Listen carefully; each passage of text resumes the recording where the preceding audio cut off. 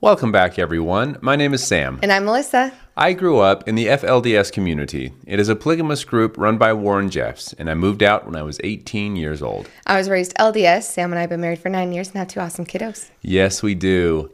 If you are interested in just listening in today, we do have our podcast available, and please don't forget to like and subscribe. Also, if you or someone you know is from a polygamous background and would like to share your story with the world, please feel free to reach out at growingupinpolygamy@gmail.com. We also have our holiday fundraiser going on right now. You can click the link below to donate.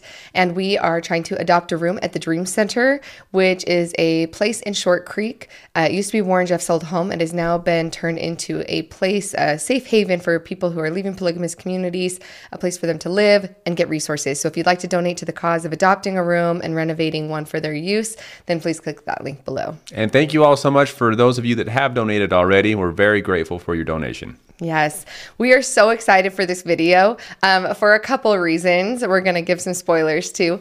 But one reason, we've had lots of people reach out to us and say, hey, Peter Santenello is making these videos all about Utah and Mormonism. And a couple things. One is we kind of knew about this ahead of time because Sam and I are in one of his future upcoming videos. Yes. Talking about Short Creek. Yes, we loved hanging out with him for a day, and he met us out there in Short Creek, my hometown, and we actually did a tour of the place and talked about, you know, what it was like living there as he was showing visual of it. So it was very cool. He had a lot of great questions. We had a great time with him. So we're looking forward for that one coming out as well. But for now, we're excited to see that he has been meeting with a lot of other people in Utah. And we've had some requests that we actually respond or react to some of these videos that he's already had come out.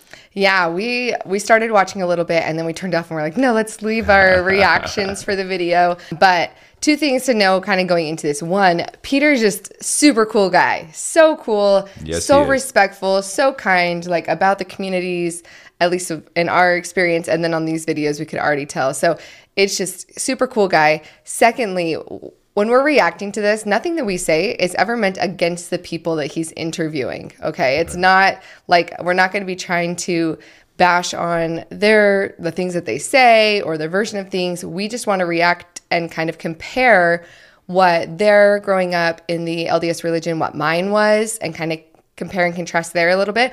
Also, some of the stuff they say, they talk about polygamy a little bit. Yep. They may talk about the fundamentalists. And so I think a lot of our viewers were wanting to see your reaction. So what they think about the FLDS, yes, or possibly what they do or do not know about the FLDS. So very interested to get into this. I also was active in the LDS church for many years. And so I'm interested to see some of these people talk about a mission and what all of that means as well. So we're looking forward to get into this.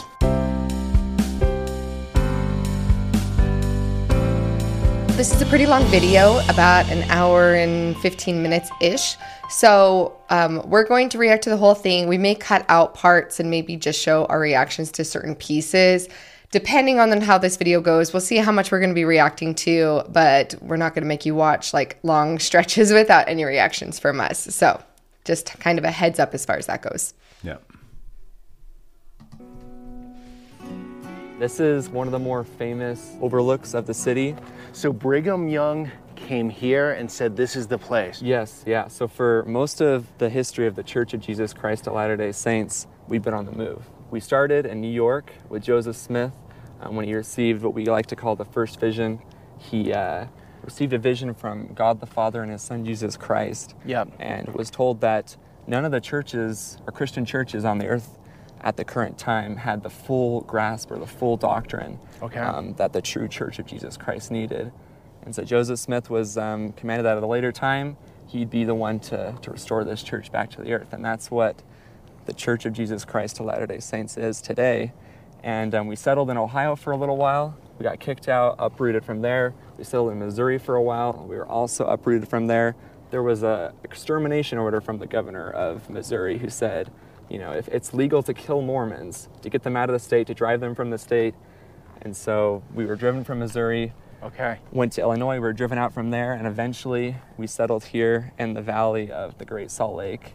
And that's Brigham Young saying this is the place. 1850 something? 1847. 1847. And so this was just desert? This was all just desert. There were native people here. But other than that, it was not occupied by anybody else. It was part of Mexico at the time.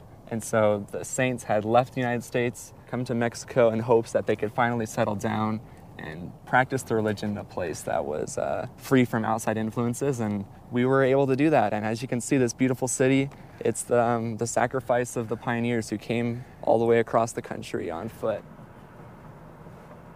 You were saying a lot of people right now, whenever a camera comes out around Mormons, they're going to put them under the bus for the most part. Is that how you feel?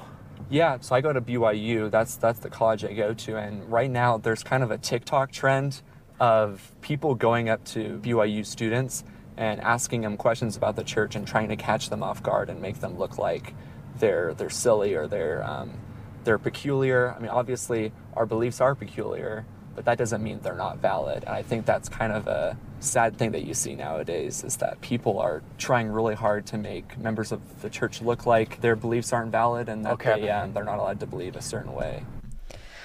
I was always raised that we were supposed to be a peculiar people. Right, and be proud of it, right? And be very proud of it. Also, first impression, I just have to say that he's very well spoken, has his history correct so far. I didn't catch his name, but it's true. Like the extermination order on the Mormons and them being able, that extermination order, they didn't like actually retract it until like not that long ago, like in the late 1900s is when they finally, obviously they weren't still killing Mormons, but like for them to officially like take away the order. So yeah, pretty intense stuff to get to Utah. There's a lot of persecution and hate, right? But the people of the church would actually use that persecution as a faith building thing for them, as showing that, well, we were told that the people of the world would fight against Christ's church, that they would fight against the people of the Lord.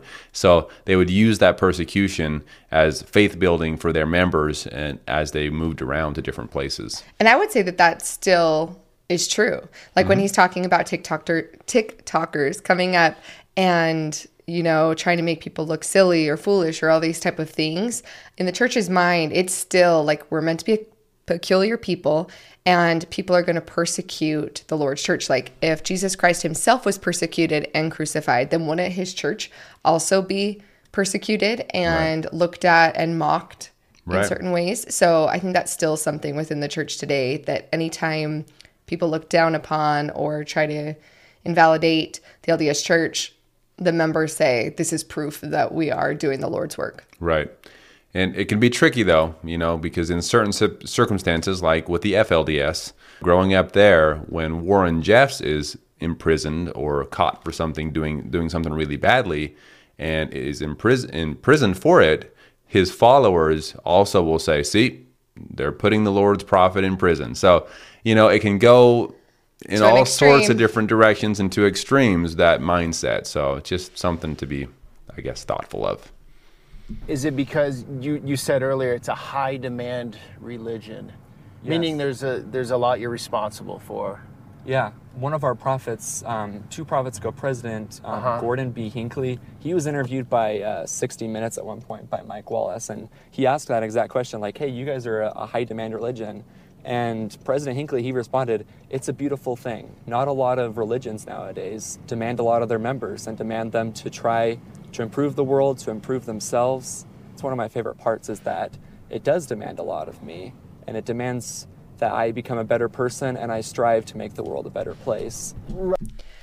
Sorry, I had to make a quick comment here too, that when they say, we always refer to them as high demand religions, a lot of people use the word cult. We don't really use that word on our channel. And I would say the main reason for that is, as he's saying here, like high demand, if you're highly demanded to do good, then we'd consider it a religion, right? Right. And obviously the FLDS, they had demanded a lot more, but still in the eyes of the people, they were being highly demanded to do the Lord's work. And that's where it gets tricky, right? So when he was saying, I love being in the high demand religion, like why wouldn't we expect a lot of ourselves and expect to do the Lord's work, and that's going to be demanding, and that's going to be a lot of work to do good and make the world a better place. I always viewed that as a positive as well, being raised in the LDS church. And I think, again, people will look at all the rules. Oh, there's so many rules. That makes it a cult. And I'm like, I don't think so, personally. And there's different, everyone has a different idea of what a cult is. Mm-hmm. But like he said, I thought he said it really well. And that's the same way that I viewed it growing up, that it's a high demand for good. Right. From the outside looking in, you would say, wow, that's a lot of rules. Why would you belong to something that requires so much of you, that is taking so much of your time and effort and money and everything? Why would you belong to something like that? Doesn't that seem a little cultish, right? Those are some of the comments that people get. But when you're in the inside, and you can speak for this, and I can as well, that like he said, when there's so much of your life is consumed in doing things with and for the church, you look at that as a positive thing. You look at it as, I'm here serving the Lord. I'm doing what he wants me to do. I'm focusing all my time and attention on that. I'm not focusing on worldly things. I'm focusing on spiritual things. So they take it as a very positive thing. Absolutely. Right. So by having those frameworks to work within and in the discipline that it takes to live like that, you feel like it's a net benefit. But there's got to be some cons to it, right? Or yeah. So I mean, the average college student experience is, going to parties, drinking, experimenting with different substances, and that's something that I miss out on if I feel, obviously I was raised in the church, and so I've never really had a desire to do those things. Okay. Someone from the outside would be like, oh, this Brock guy, he's missing out on lots of college experiences that the average person would get. Tea, coffee, no. Yeah. Alcohol, no. Yeah. Another aspect that people kind of overlook, it's not just all don'ts, it's also do's. We encourage a very healthy lifestyle. In Utah, that's very easy with the beautiful mountains. So is that why Salt Lake City is so nice, as far as it's very clean?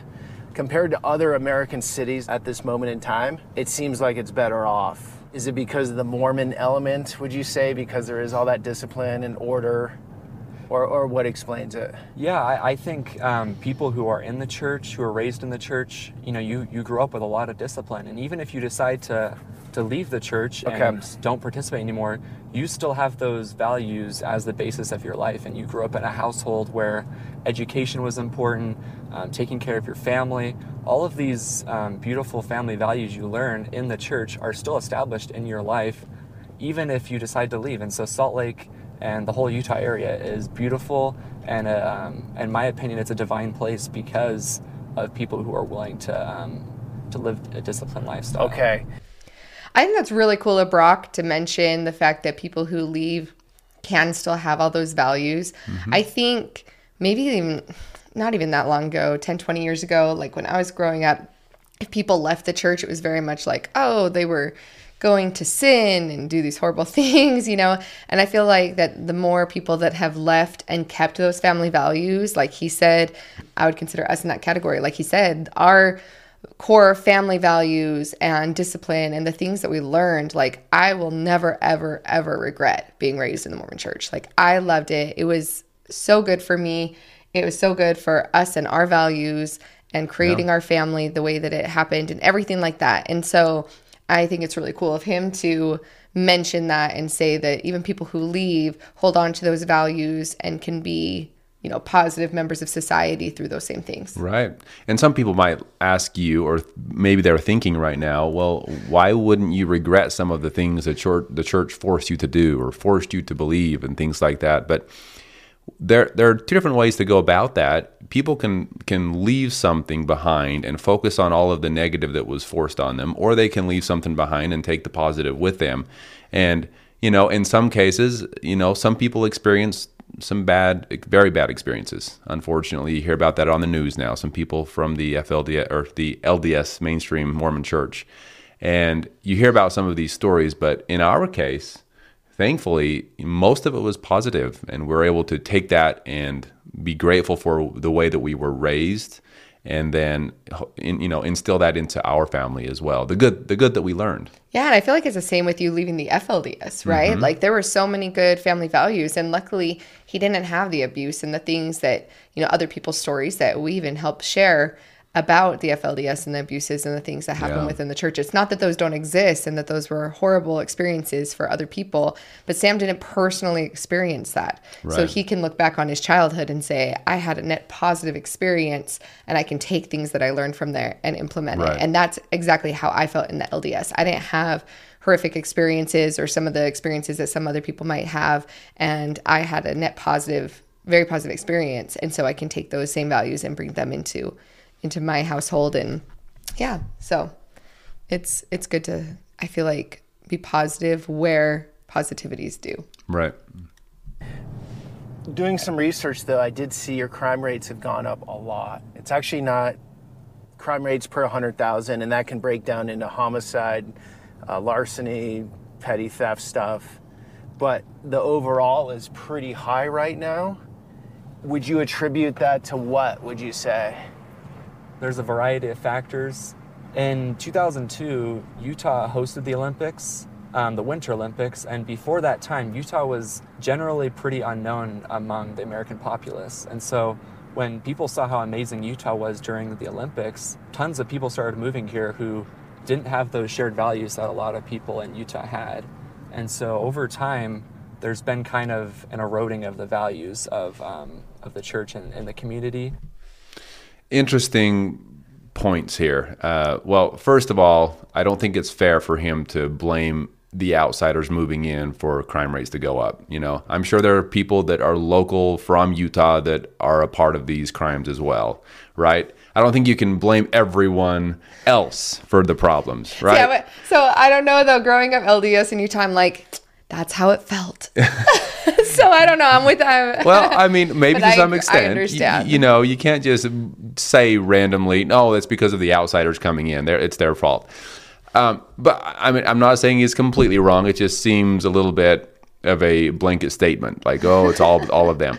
Secondly, the funny thing, or not funny, but something interesting that he pointed out with the Winter Olympics that they held in Utah, in Salt Lake, that was actually the time that all of the FLDS people that were living in Salt Lake, there was quite a large population of FLDS people living in Salt Lake at that time. The winter of 2002, that's where the FLDS leaders said everyone living there has to be out of Salt Lake area before the Olympics. Because of all the evil people living in, babe. So it's just interesting to see. I'm just joking. Yeah, but it's interesting to see that both of them, like the FLDS, and it sounds like he's kind of blaming the Olympics for certain things here, which is just very interesting. I'd never heard anyone from the LDS church say anything negatively towards the Olympics coming to Salt Lake. That's the first time I've heard that. Just that it brought outsiders. But we all know how well closed off communities end up working out in long term. So right. And that's just one aspect of it, of a religious aspect. Politically, there definitely has been a change in the guard of what political parties are in control of Salt Lake City.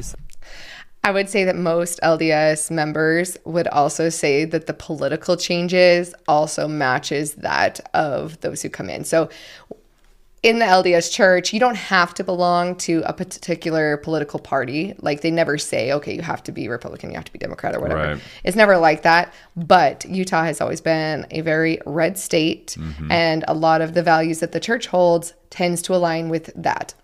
There's even times where the church puts money towards certain political things. I know they did in California, money towards political campaigns or certain aspects that go against church values. So when he says, oh, that's the religious aspect, and then there's the political, I'm like, the political and the religious within Utah is very closely tied because of a lot of the values tend to lean one way. And so when he's saying other political thoughts or values are coming into the state, I'm like, it's the same as saying the outsiders are. Exactly. But also what he might be considering good values to someone else could be not so great values, right? Yeah. Everyone has their different opinions. I know of some people that moved to Utah and lived there for a couple months and said, no, I'm not doing this. And they left because it just didn't align with their values and what they thought was good for the people. So like you say, if you're in the belief system that's already there, then you're going to think that what's there is the best. And when outsiders come in and try to change that, then it's bad. But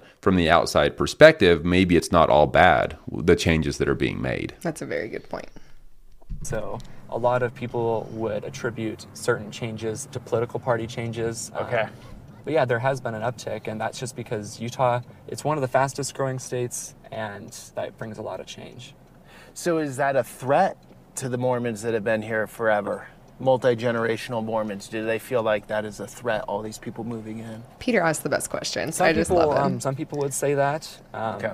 Most members of the church used to live downtown Salt Lake in a neighborhood called the Avenues. With all this change, there's been kind of an urban flight away from downtown. And people who weren't raised in the church have kind of taken over the downtown Salt Lake City area and live in these, all these pioneer homes, original pioneer settlements where... These are original pioneer homes here? Yes, this is right just directly north of Temple Square. And so, yeah, some of these are going to be... Beautiful. Yeah, they're obviously renovated, but... It's really a beautiful city. Those homes, if you ever have a chance and you are in Salt Lake, to go roam around the homes north of Temple Square, absolutely gorgeous homes. It's just stunning. So beautiful. Peter captures some of the best landscapes and things. This is just stunning. It is, yeah. And with the mountains kicking up right out of it. So this building right here is the church. Yeah, this is the office building. You have tons of different offices for accounting, for missionary departments, family departments. So what's the church offering? It seems like a big apparatus there. Yeah, so I mean, it's a worldwide organization, and finances, welfare, temples. We're building temples all over the world. We're building new meeting houses. There's a lot that goes in on church headquarters. Over here on the right, this is the church history library. There's a project that's started a couple years ago called the Joseph Smith Papers, and it's one of the largest public histories of primary source documents anywhere in the world. This is your conference center. Yeah, this is where all of our major conferences happen. We've where been there. Prophets Yeah. and apostles speak to us, and it's a massive building. So by being a member to the church, do you have to pay in a certain amount every year? Like what funds all of this? Yeah, so we believe in the law of the tithe, and members of the church donate 10% of their income to the church. You do that? I do that, yeah. Even as a college student, the church doesn't necessarily need the funds to run anymore, but we still believe that's something, kind of like with coffee, it's not something that maybe makes sense on a secular level or, with study, but it is something that we do, and we believe that blesses us as we participate in that. Okay. I have to say, the fact that Brock acknowledges the fact that the church doesn't need that money anymore.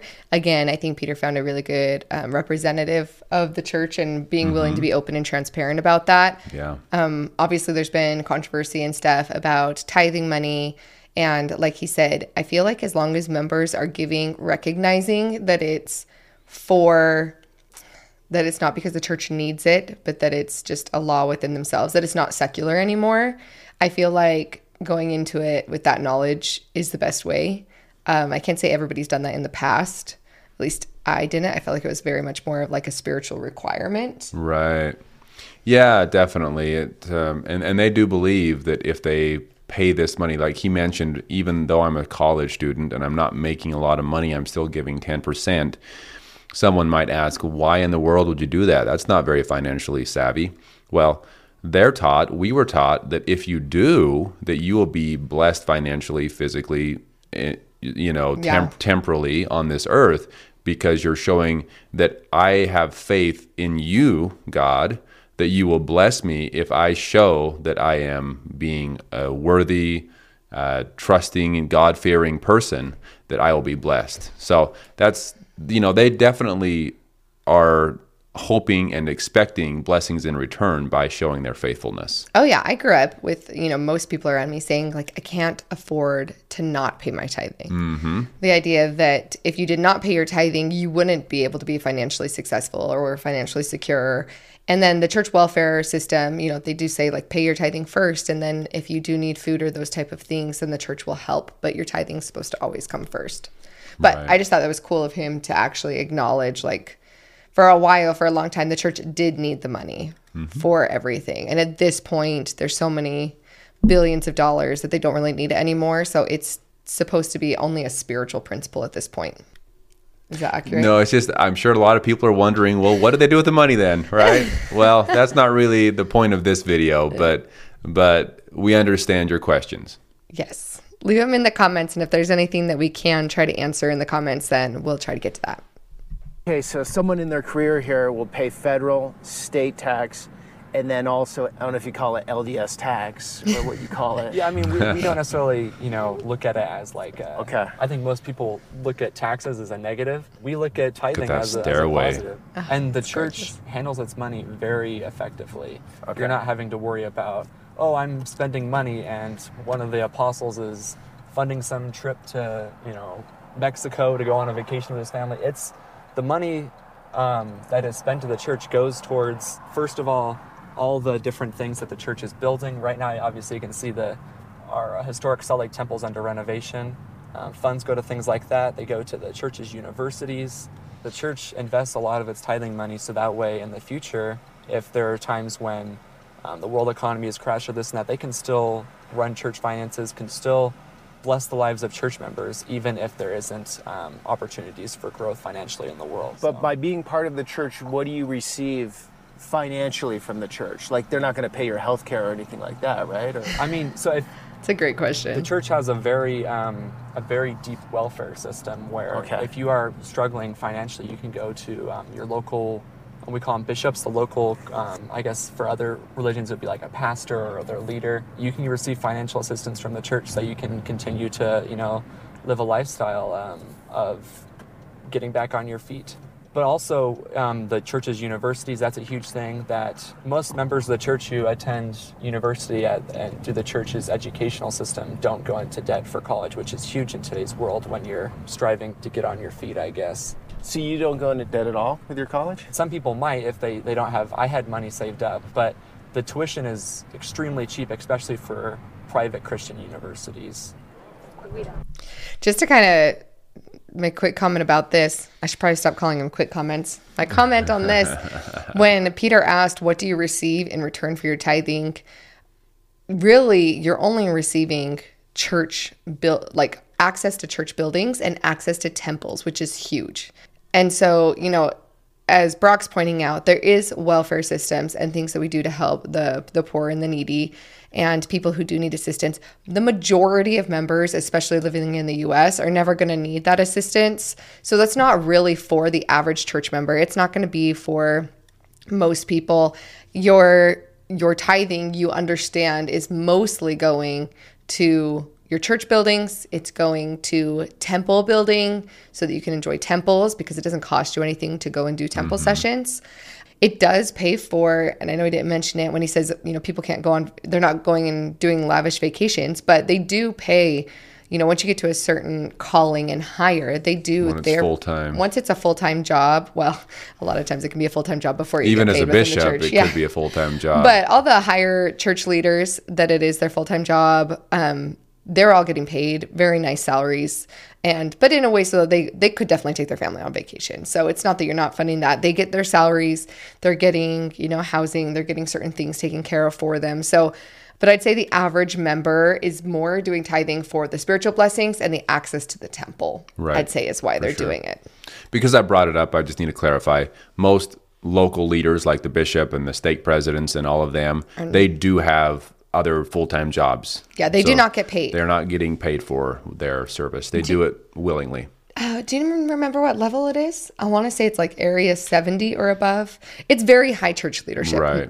All local leadership is all volunteer. Nobody gets paid for that. Even stake presidents, if I understand correctly, Yeah, they don't most get of paid the time they have saved up and they're financially stable before they ever go and do anything like a mission president. Because mission presidents, I believe it's 3 years they spend away from home in the mission field, and they're in charge of a large group of missionaries. And they don't get paid either. Not that I know of. Now, most adults, if they're going and serving missions as an adult, they pay for that out of their own pockets. They're not getting paid. Yep. So, yeah, a lot of the church leaders have been very successful businessmen. The current prophet was an open heart surgeon, world-renowned open heart surgeon. So a lot of the church leaders are very successful in their own right before they have these higher callings anyway, but there is a salary, and that goes to that as well. The West obviously is known for its earthquakes, and so there's a great fear that if there was a big earthquake, there'd be a lot of damage to the temple. They're placing base isolators under the temple, so that way if an earthquake happens, the temple can move with the earth. We haven't and gotten to not see this have as much construction. damage. So Beautiful. just Crazy. about 6 years after the saints came into the valley, it was a huge priority to build temples. And so there's a few, we call these pioneer era temples. There's one down in a place called Manti, another in St. George, and another in Logan, where they're these original, very castle-looking, original pioneer temples. 16.5 million Mormons in the world, correct? Yeah, so this last conference, we just got above 17 million. And over half of that is outside the United States. So the stereotype is obviously somebody who looks like me with blonde hair, blue eyes, and is white. Right. But for the most part, most members of the church now are not, white Utahns. They're mostly people from around the world who resonate with the message of the restored gospel. We believe a sign of a true church is that it's a church that strives to grow and strives to spread throughout the whole world and have people actually hear its message. So that answers. That's interesting that he brings that up, the temples as well. In the FLDS church, people ask me all the time, well, didn't the FLDS church try to grow their church? Didn't they have temples as well? Well, they didn't for a long time, but Warren Jeffs, before he was imprisoned, he did make the temple there in Texas, and they were starting to do what they considered temple work, which I'm sure was similar in some ways, but very different in other ways from the mainstream LDS church. But they were talking about, in the FLDS, they were talking about the church would grow in the last days, that the Savior would return, he would come again to the earth, and at that time, there would be a time of peace, and the word of God would spread throughout the earth. So they claimed it was going to happen, but at a later date. Yeah, just different timelines. And Warren Jeffs was claiming that because of the building of the temple in Texas, the time was coming very soon, that the last days were here, and that would start, that the Savior would come, the wicked would be destroyed, and that the spreading of the gospel would come at that time. But as you can see, the LDS Church has for a very long time been spreading the word throughout the world, building temples all over the world. So in that aspect, very different. Yeah, and Joseph Smith sent out missionaries from the very early conception of the church. So the LDS basically just continued that portion of spreading the word and believing that the word I was taught that the word had to be spread across the entire earth before the second coming could happen. So basically everyone had to have an opportunity to hear it all over the world before Christ even could come. So just different timelines there, but obviously both still believe that it has to happen. It's just when it happens. Yep. Here's my next question. Why do you proselytize? Why do you want to convince other people to believe in your ways? Well, first off, it's doctrinally accurate. Christ taught his apostles that they needed to spread and fill the whole world with the gospel. And so we believe that by doing missionary work, we're spreading the true church. Also, another aspect is, when I was graduating high school and I'd grown up in the church, I was blessed with so much. I want to share that with other people. That's a huge motivation for missionary work as well, is that we believe that we've been blessed with so much. We need to go out and help the world and spread the gospel of Jesus Christ to as many people as we can. So that's definitely a huge factor of it that I think sometimes people don't realize is when you've been raised in it, you think that you have not only all the truth that you want to share truth, but just your happiness and your joy that you feel within your religion. That's really the main motivation I think that most people have when they serve missions, is the happiness that you receive. Was that how it was for you? Yes. I do have to admit, though, that a lot of the need to serve a mission is because the leaders of the church are asking you to. They're telling you it's what God wants. Even the sharing the gospel with other people, it's not only missions.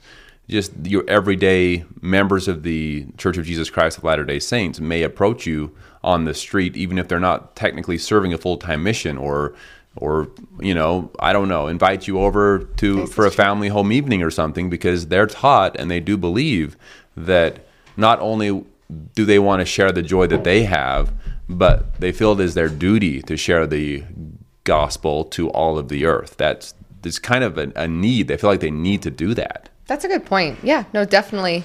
And it's also, there was definitely prophets who said every worthy man should serve a mission, right? It wasn't whether, should I not? It's definitely it's a duty now. This needs to be done. This is what God wants. This is what He is requiring of His faithful followers. It's true. If somebody doesn't believe in LDS, they're not Mormon, do you feel like they just don't know yet? They just haven't come around, they haven't figured it out yet, they haven't been introduced to it the right way? Yes. What are your thoughts about that? Say a guy like me, like, Yeah. I'm not Mormon. Do you feel like, oh, Peter's just missing out on something? Or No, I mean, we don't condemn anybody with how they were raised or how they believe, they choose to believe. We just, we only invite. And if people don't necessarily come to that conclusion to join the church in this life, we believe that God still has a plan for them in the next life. A common question in Christianity is what happens to people in authoritarian states like North Korea where they have no access to religion. And in our church, we have that answer, in that in the next life, they can still be taught. Along those lines, though, we are very much taught that, like, this opportunity that Brock has to share this with Peter, right, is planting seeds. We're very much taught all the time that to plant seeds in people's lives, right? Like, this is Peter's first interaction with a Mormon, right? And Brock is planting that first seed. Well, then the next person he meets that's Mormon could be the water, and the next person could be the sunlight. And we were very much taught, all growing up in the church, to always be kind, put your best foot forward, and have opportunities to share, because you never know when that next opportunity is going to come, where if enough people reach out to him, then he's going to feel the Spirit and realize that there's something to the church and investigate it more. So it's very much the idea that you can always make a positive influence and they'll come around. And as Brock says, if you don't come around in this life, you still have to come around in the next life in order to be able to make it to the highest degree of glory and be in the celestial kingdom and live in the presence of God in the next life. So when they say, like, in the next life they can still be taught, I think now sometimes people will be like, what if, like, I don't ever want to be Mormon? We're like, well, trust me, that's not what you really want in the next life. So you know, but if you don't do it in this life, you can't do it in the next. Right, which is, you know, it's tricky. That's a tricky topic, because then some people will ask, well, why don't I just live my life how I want here, and then in the next life I can convert and everything will be well, right? Because then you won't have all the blessings of the church and the gospel in your life now. And that would be the answer is, well, if you join now, then you could be blessed in this life as well as the next life. So anyway. They definitely we want to teach everybody. Right.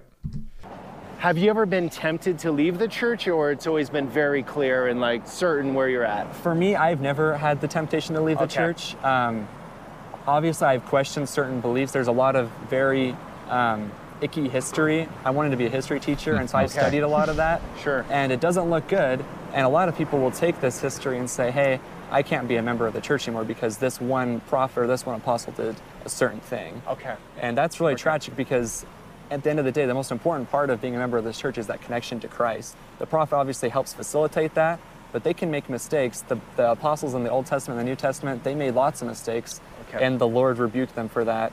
And so in this icky history, it might be a temptation to say, okay, this person's done something wrong, I'm going to leave. But at the end of the day, the most important part is that connection to Jesus Christ. So 2 things here. 1, good job, Brock, for admitting and acknowledging that there's icky history. Right. To say there wasn't anything icky, that would be definitely raising some concern, yes. Yeah, so glad he acknowledged it. Secondly, another reason, just for viewers in general, why the icky history can be hard for people in the church, and it was for me, is when he says that, they can make mistakes and they have these problems and they can be just a man. That is true, like in their own personal life. But there is a lot of church teachings, especially from Joseph Smith himself, that says that when they're teaching over the pulpit, when they're teaching directly and they say that it's revelation from God, that they cannot be wrong, or else they would cease to be the prophet. The God would literally take them away from that. So the things that were icky within church history that I personally made me go, ugh, weren't things that these men were doing on their own time in their own situations. It was the things that they were saying over the pulpit that they were claiming were revelation from God. Right. And so I think that's one distinction that a lot of people who have problems or they do leave because of the history. It's not because he's a man over here. It's from what he said was revelation from God, and you have to decide whether or not you believe that the God you believe in would reveal that through that prophet and actually reveal that as doctrine or not. Right.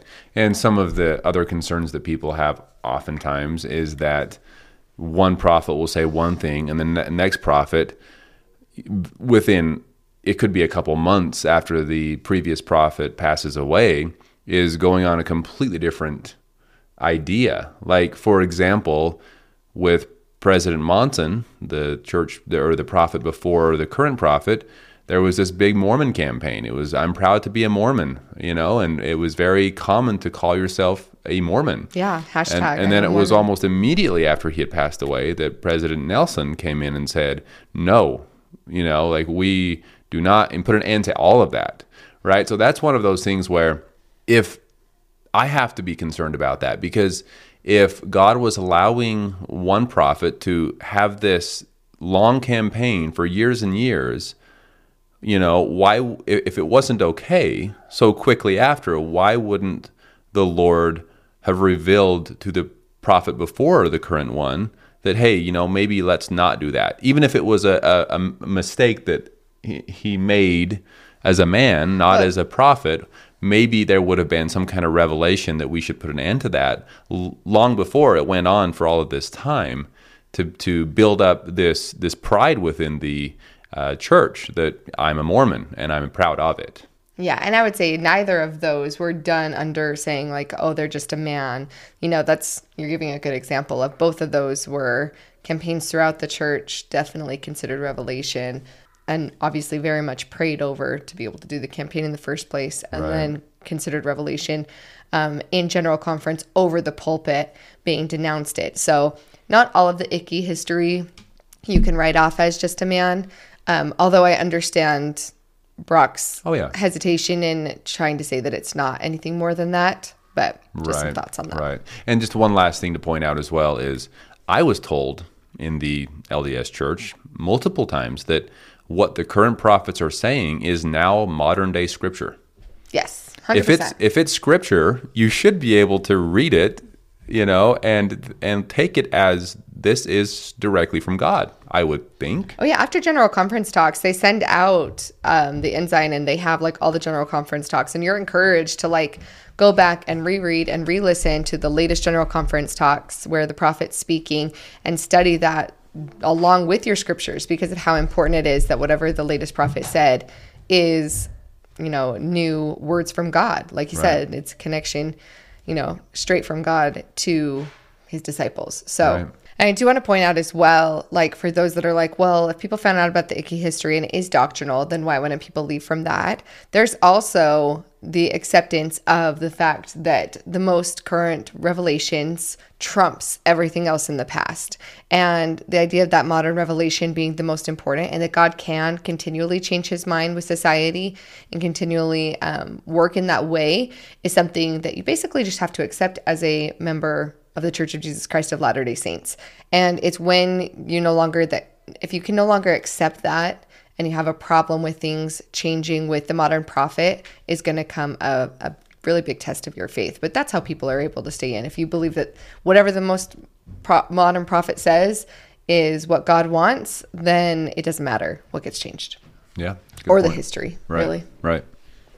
Non-Mormons like myself, I always thought to call you guys Mormons. And in doing research, some people said, don't say Mormons, say LDS. Other people say Mormons. What is it? What am I missing? See what Brock says. So obviously the nickname Mormons comes from a volume of scripture we have called the Book of Mormon. Sure. And it was a nickname given to people who were actually antagonistic towards the church. But that was a very long time ago. They called us Mormons as kind of like a joke, like, oh, you don't believe in the Bible, you believe in this other Book of Mormon, when we believe in all the modern scripture. Our current prophet, President Russell M. Nelson, he, in one of his first talks as prophet of the church, he gave a message where he said basically people are misunderstanding that members of the Church of Jesus Christ of Latter-day Saints, when you hear just Mormon, you don't think Christian. You don't think of a church that could be seen as the Lord's restored church. I think Christian. That's good, but I mean, I think a lot of people think Mormon is its own thing. Mormonism's kind of its own bubble, when in reality, our most fundamental belief is that we're just the restored version of Christ's church. And so by emphasizing the full name of the Church of Jesus Christ of Latter-day Saints, obviously that's a mouthful, it's a long name, but using that full name, it emphasizes that we believe we are the Church of Jesus Christ, literally, and that Latter-day Saint is the description of the people who are striving to live so God's if I teachings. call you Mormon, is that okay? Yeah, you can say that, and people would know what you're talking His hesitation. You hesitated. You hesitated. We'll let him finish whatever he's going to say, but the hesitation is real. That says it all. about. But if I were... But does that insult you? It doesn't insult me, but it would, with current teachings from our prophet, he encourages us to say, oh, actually, I love the prophet Mormon in the Book of Mormon, but in reality, we're the Church of Jesus Christ of Latter-day Saints. Okay. So he very nicely said that we are encouraged to correct people. Right. Which they are. Like, they're encouraged to say, oh, actually, we prefer to go by this now. And we've heard that. I mean, we've been, I don't want to say rebuked, but we've had some people unhappy with us for even calling the church LDS. Yes, instead of the Church of Jesus Christ of Latter-day Saints. Although that is such a mouthful.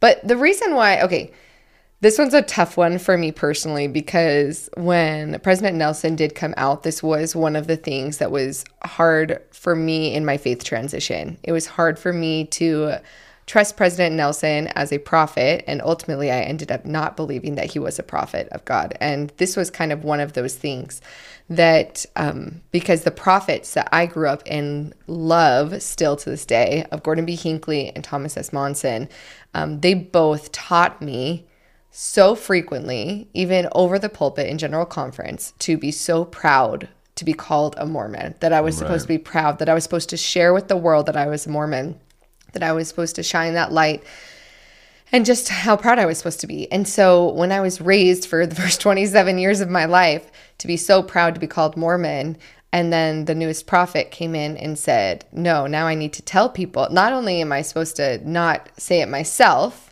but I'm supposed to politely correct people and tell them that I am no longer a Mormon. It made me feel like I was somehow supposed to be ashamed of that word now all of a sudden, and it didn't sit right with me personally. So I don't ever say Mormon out of disrespect.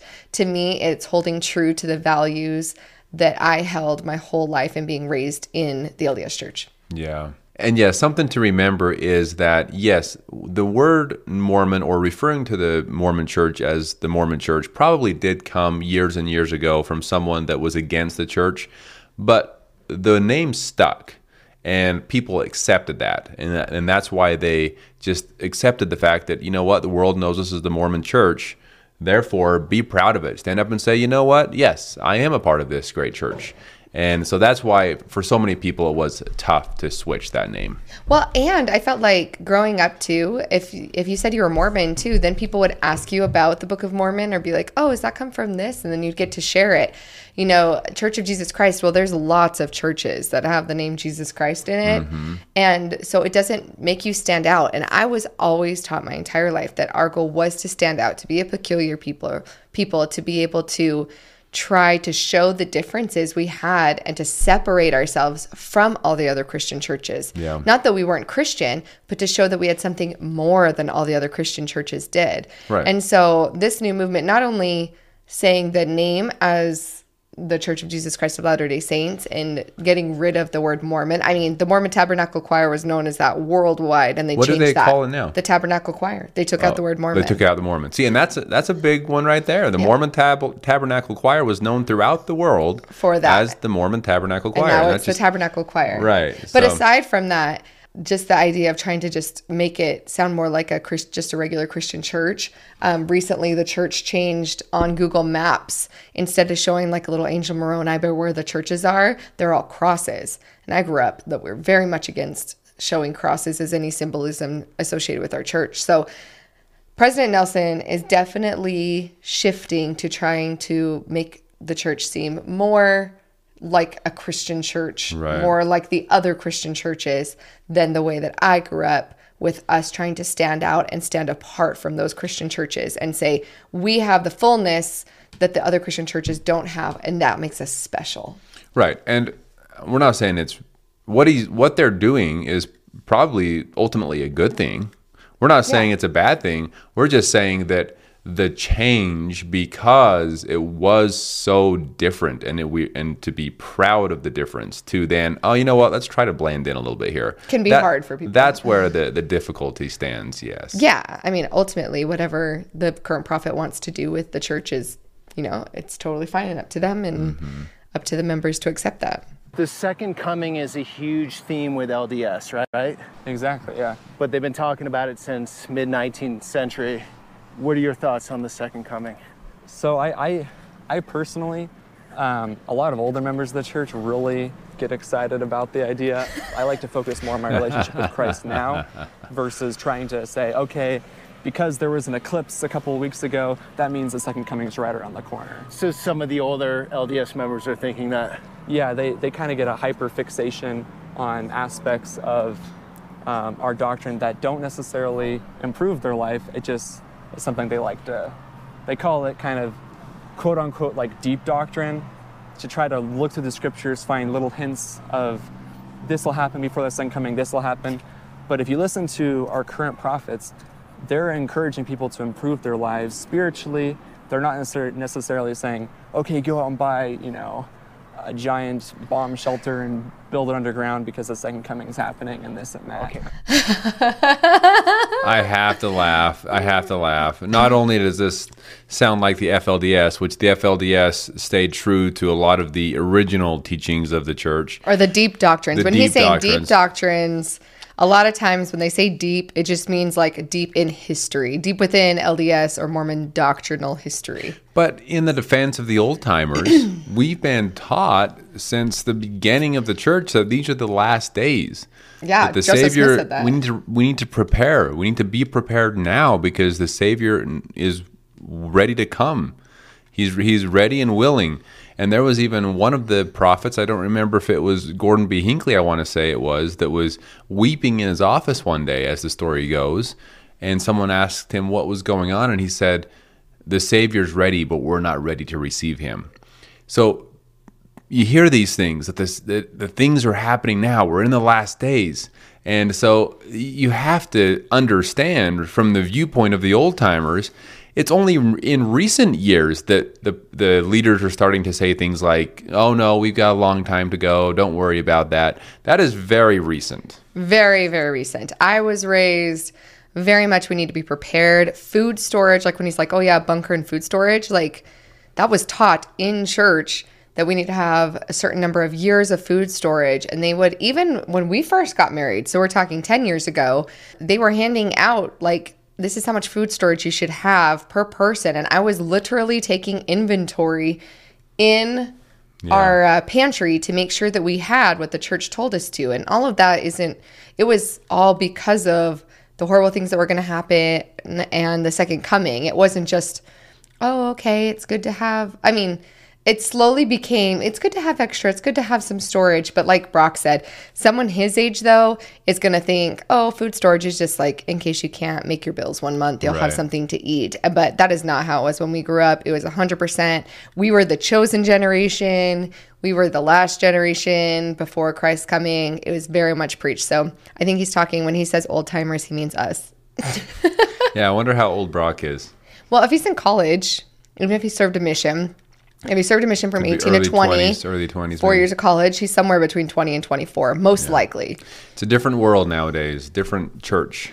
Yeah, than what we were raised in. Yeah. But I read that Mormons quite often have a year of food reservoirs and money saved. Yep. Yeah. Just in case, is that commonplace? That was in the early 2000s from one of our prophets, President Hinckley. Yeah, Okay. like I you think said. a lot There you of go. people interpreted that kind of direction or revelation as, oh, that means the second coming is right around the corner. You got to have that prepared for That's what the we were second coming. told. But in 2008, we had this huge recession where a lot of people were out of work and this and that. And so I kind of look at that as protection during that time. Right, just being prepared for whatever in case something happens. Well, in hindsight, it's 2020, though, too. So as a kid, you're looking back and you're like, oh, that was said, and then this happened, so that must have been what he meant. But it was very clear when Gordon B. Hinckley was talking about it that it was for the second coming and more than just hard times. Right. At least from everybody at that time, like I said, hindsight's 2020. You can always look back and be like, oh, that was probably meant for this, or it was probably meant for that. But in the moment when President Hinckley was saying that, everybody was thinking it was for the second coming. Right. And for all of the churches, I'm not saying that there is no revelation or inspiration out there, but you have to admit that you see this throughout different religions, that the preparedness and the preparing with food and different resources and things, they always buckle down when times are hard. Like if a tragedy happens in the world, all of a sudden it's very important that we make sure that we're prepared, right? Mm-hmm. And I know that there are some families out there that have been prepared for 50 years now, and they have always made sure that they had everything. But a lot of people fall into the, like Brock's saying here, where it's not like we're needing to fear that the end is coming, maybe have a little bit of extra of this, that, and the other just in case there's a hard time. But it seems like it's getting a lot more lax again, whereas I wonder if something were to happen that maybe it would scare people into preparing once again a lot more and fearing that maybe the end is near. It's interesting now that we're not in Utah, hearing that the eclipse scared some people into thinking that the end was near, because we didn't hear that obviously in Nevada. But it's also just, this is such a side note, but when it comes to food storage and stuff, and I'm sure you had it as well, but Utah homes, when we moved to Nevada, it is odd that there is not a room or either a very, very large pantry with enough room for storage, or a completely separate room of the home that is considered a food storage room. Right. And in Utah, most custom homes, everybody builds a food storage room. So I had one growing up, and I'm talking huge room that had, well, not huge, but I don't know, a fairly large room that had just shelves and shelves, and then just buckets of rice and beans and wheat and extra canned foods and stuff. But a lot of Utah homes, it's just very, very common. Very common. Did you have a food storage room in your house? Yeah. Sorry. So, the way I was raised in the FLDS, the end was near always. And so we had a cellar, an actual cellar that was huge. I mean, this cellar was the size of some people's houses. And that was just stacked to the ceiling with canned foods that we would can ourselves. And like you said, wheat and rice and everything, honeys and molasses. I mean, we were ready to go always. That's just the way it was out there. And I even to this day wonder, after my family was forced out of their home with all of the late stuff that's going on with Warren Jeffs, what happened to all of that stuff? Yeah. Or if they ended up using it over the years. But we always had a very large supply. A lot of non-Mormons, including myself until recently, until I started researching LDS, would think a lot of Mormons are polygamous. Yes. There we go. Explain that to us. So our church has a history of practicing polygamy, and it's something that Joseph Smith kind of introduced quietly when he was on the East Coast. And then once the saints came to Utah and could practice freely, it was an open practice. And plural marriage was a thing that was taught and encouraged, and people practiced it for a long time in our church. And then when Utah was in the process of becoming a state, people in the United States government was very unsure of polygamy and did not like that whole aspect of the church. And so after a while in lawsuits and stuff, the church was threatened to lose their property and their temples if they didn't stop practicing polygamy. And so the church stopped practicing polygamy back in the 1890s. And ever since we haven't. There are certain people within the church who believe that they shouldn't have stopped practicing polygamy. And if they do believe that, they're excommunicated. We do not have any tolerance for people who practice polygamy. But there are what are called fundamentalist Latter-day Saints who have left the church and formed their own church where they still do practice polygamy. They're kind of like church headquarters for a time was in southern Utah, and that's Warren Jeffs, who's a common name. And his brand of plural marriage is very different from the history of my church's practice of plural marriage. Plural marriage was still you dated people and came to that conclusion of deciding to get married together. It was not arranged marriages. And you can read hundreds upon hundreds of personal accounts from women and people who have practiced polygamy in our church history and come to that conclusion that they really felt that this was the right thing to do. Where in the FLDS tradition and a lot of other fundamentalist traditions, the prophet decides who gets to marry who. And it's all arranged marriages, which can get very messy quickly when you start marrying people who are below marriage age, which is something that Warren Jeffs got involved with, and it got very messy. And so, Wow. Okay, and this is coming later. We will be meeting with, well, we already have, but the video will be coming out, us meeting with Peter and talking about all of the Warren Jeffs stuff. But something to point out, though, is there's the Warren Jeffs, and then there's the FLDS.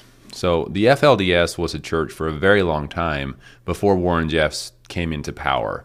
And so there were, I mean, I hear people talking for, before I was born, there was a lot of people that would meet someone they wanted to marry, and then they would go and get approval from the church and get married within the church. But there was this dating or courtship, whatever you want to call it, even within the FLDS for a very long time.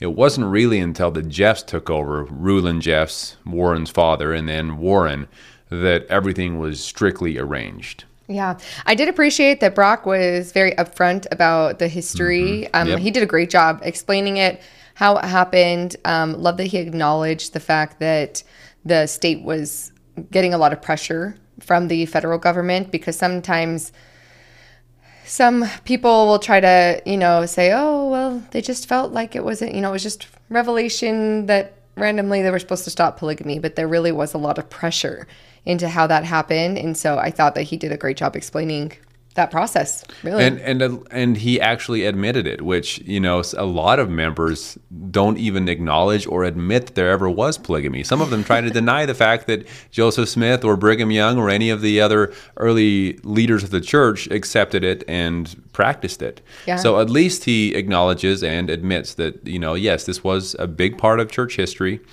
And I've talked about this before here, and you'll hear us talk about it again in the future, but the FLDS church, he kind of says it like, well, yeah, the government basically said we're going to take away your property if you don't put an end to polygamy, and so we put an end to polygamy, right? Like, okay, anyone that's very religious, it's not that simple.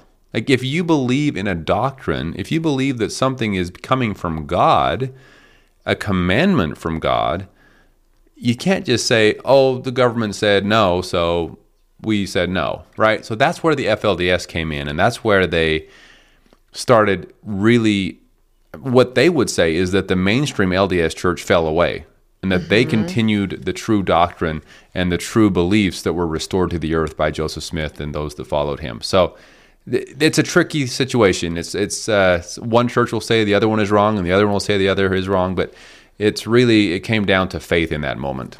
Yeah, and I mean, if the LDS Church had wanted to stop practicing polygamy, they could have been in a lot less danger in the Midwest or on the East Coast, like long before that, if they had stopped practicing polygamy and some of these other controversial things that were going on within the Mormon Church. So them coming to Utah, a huge piece of that was to be able to practice polygamy. So ending it was definitely a very tough, big deal.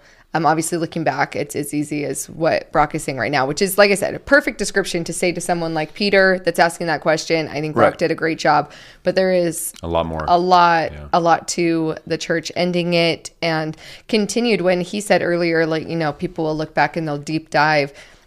There's a reason why so many people, when they deep dive and they look back at the fundamentals, not even talking about going to the FLDS, but just in general, when things change and current prophets change things and people look back to the fundamentals, they almost always end up in polygamy. And that's why there's so many polygamous offshoots from the mainstream Mormon church, right? Because they do go back and say, oh, well, this was restored, so we need to still practice it. And maybe they look back and they don't like the fact that the church changed because the federal government was coming, and they say, well, God's law should be higher than, the government. And so they go back to it. So there's a lot of interesting aspects to the break off of polygamy, but Brock did a really good job. Right. I think. Yep, exactly. So FLDS is under 1% of all Mormons. Yes, and we don't even... And you wouldn't even consider them Mormon, right? We and they wouldn't consider you Mormon. Yeah, they view our church as apostatized because we don't practice that. Yeah, there you go. Also teach a lot of other fundamentalist doctrines that are very, we don't believe in at all anymore. Sure. And, Mostly from Brigham Young. So there's a huge distinction between us and fundamentalists. So is it that they believe they follow the original prophecy, where your prophecy evolves with every new president or prophet that comes into power? Exactly. Yeah. Is that the difference? They believe that they're a huge fan of Brigham Young and all of his teachings. They're more likely to teach his prophecies and his doctrines that apply mostly to the 1800s and the time when the saints were in the pioneer settlements. Where now, the beautiful thing about our church is we have a living prophet who can administer the church based on how the world is today, and hold firmly to truth and administer the church in that way. Okay. Versus trying to teach how the church was back in the 1800s. Gotcha.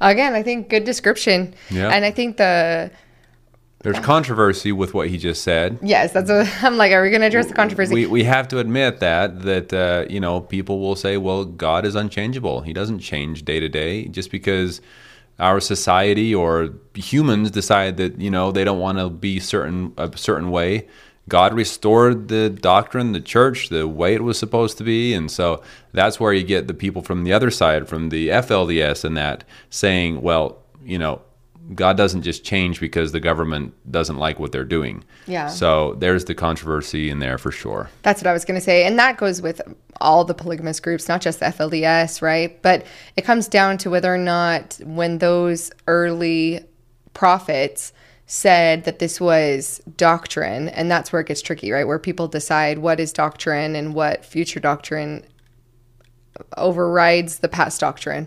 And that's where different beliefs come out of it. Right. And basically just deciding, okay, did they restore the fullness of the truth and that's what we're supposed to follow till the end of days, like they kind of originally said it? Or is it an ever-changing, ever-evolving, the most current prophet? And again, that's when he said at the very beginning, people try to invalidate beliefs. Really, all of those beliefs are valid. Like you can take those and you can choose what you choose to believe is true and who you choose to believe God is and how he interacts with his people. Right. And even Brock admitted that he has interpreted certain things differently than other people have interpreted things that were taught over the pulpit from church leaders. So Absolutely. That alone, if you're open to interpretation and personal revelation, where that leads one person might be completely different than another strong member of the church. And that's where you get some families that are very strong members of the of the mainstream LDS/Mormon church that very much disagree with what another family is doing. Yeah. And we would see that in Utah quite often, where families didn't really agree with what other families were doing, even though they both believe very strongly in the current leader of the church. And that's just like every other church, right? Within every church, you have both sides of the coin. You have all sorts of different, it's a big spectrum. Right, So it's the right. same within the LDS church as well. And then up here, this is the Provo Temple, and this is where when you're at the MTC or you're at BYU, you'll come to this temple. Look familiar, babe? Very much so. Been there many a time. Next to Moroni on the top, right? There's the angel Moroni. He's one of the prophets in the Book of Mormon, and we put him at the top of our temples as a symbolism of he's calling people to the restored gospel, and the gospel is being declared throughout the world. So do you have to be Mormon to go to school here? You don't. Some of our athletes come here for other reasons other than religious values. Pretty We do much pay only a little bit athletes. more on tuition just because tuition Yeah. is subsidized by tithing, and so that's kind of Okay. a way of rewarding. How much is tuition for you?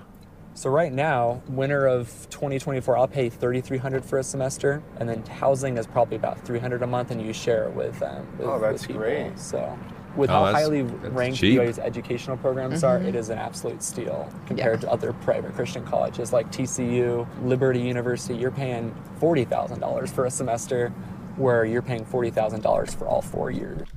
This goes back to, he mentioned it quickly, but earlier when we were talking about tithing, a huge portion of tithing goes to subsidize education, church education, if you go to BYU.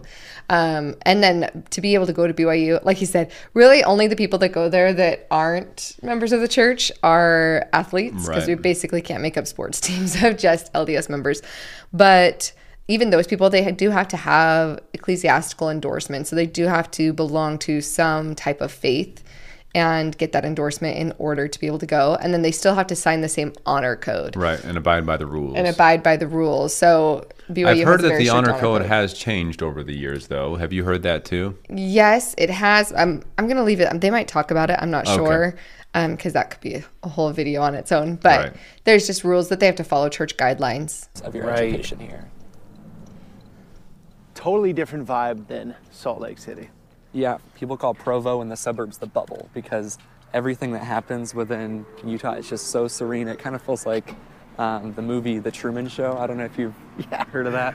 Where everybody seems like they're so fake and put in a purpose to make everything feel so surreal and, you know, pristine. But everybody here is just living their life and doing their best to live Latter-day Saint teachings. And in direct result, you have a beautiful place where there's great values and people are improving the world and building the kingdom of God. So okay, so one of the best language schools in the country, is that true? Is that what we're looking at? Yeah, so this is the Missionary Training Center. This is where before you begin your service as a missionary, you come here, you report here, and English missionaries as well as language missionaries, and you spend about 3 weeks if you're an English missionary learning teaching techniques, but if you're learning a language, you spend about 6 to 9 weeks learning a language before you fly out to a new place.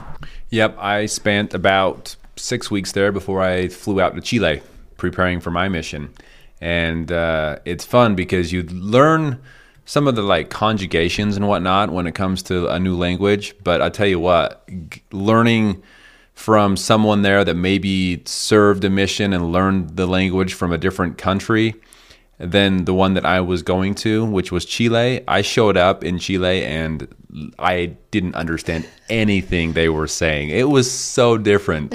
So it definitely gives you a good base, but when you get to the actual, at least for me, when I got to the actual country, it was, I basically went back down to zero and just had to figure out what they were saying because it sounded so different. but yeah, I definitely, I would say, helps you kind of get started to then be able to learn a new language. Gives you some basics. Yeah. This is kind of the south exit. This is where the missionaries will come. They get on buses here and they head to the airport, and this is kind of the exit from the MTC where... Oh, we got a fan over here. Yeah, but this is where missionaries leave and they take off. So. Wow. Yeah. And then it's 2 years you're gone. 2 years you're gone, yeah. You're not coming home for vacation or anything during that time. 2 years you're gone. 2 years you're gone, and you email back and forth with your parents. You call on your day off. You do video calls and stuff. But that's changed. Yes, when I was on my mission, it was writing once a week home to your family by email is how we did it. And then it was for Mother's Day and Christmas that we were allowed to call home and have an actual voice conversation over the phone. Nowadays, that's very different. I believe they can call home every week, right? Every week on their days off. Yeah, which is crazy. Like when that changed, I remember family members, someone's about to go out on a mission and we're like, hey, this policy just changed. Does that make you so excited? And the parents were like, actually, we've decided to not do that because that's going to be a distraction, because that's what we were always told. We were told if they called every week, it would be a distraction. It would keep them from serving and focusing. And I don't think they lasted very long before they were like, hey, no, this is awesome. No, we're just going to call every week. Yeah, we're going to call every week because it really helped the missionaries be able to cope, because it's very, very hard to be completely split off from your family for 2 years. And to feel that support from your loved ones at home is very important. And I'm not saying that it was extremely tough for me, because I did try to just focus so much on the work. That's what I was told, is the more you focus on the work you're doing, the less you will miss being home. And so I just tried to focus. And that did kind of just get me through it and not think too much about, home, other than the few times a year I would get to call, or a couple times a year.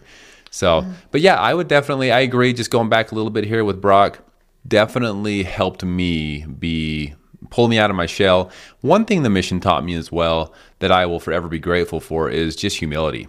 Like, sorry, buddy, you don't know everything in this world. There are 5-year-olds over here speaking 100 times better than you are in this language and laughing at you when you try to say something. So it quickly taught me humility and helped me realize that, you know what? It doesn't matter if I don't know everything right now. I can learn it. I can figure it out. I can put in the work and we can do this, right? So it was very, very good for me. Yeah. And then this changed into the video calls was about, what, 5 years ago? Has it been that long already? I think so. Yeah, man, time he's been flies. Home from his mission. Yeah, about 5 years. About 5 years now. So excited and happy for all these missionaries who get to talk to their families more often. But yeah, here's some people walking back to freshman housings, like right down there from the temple. Do you have a girlfriend, Brock?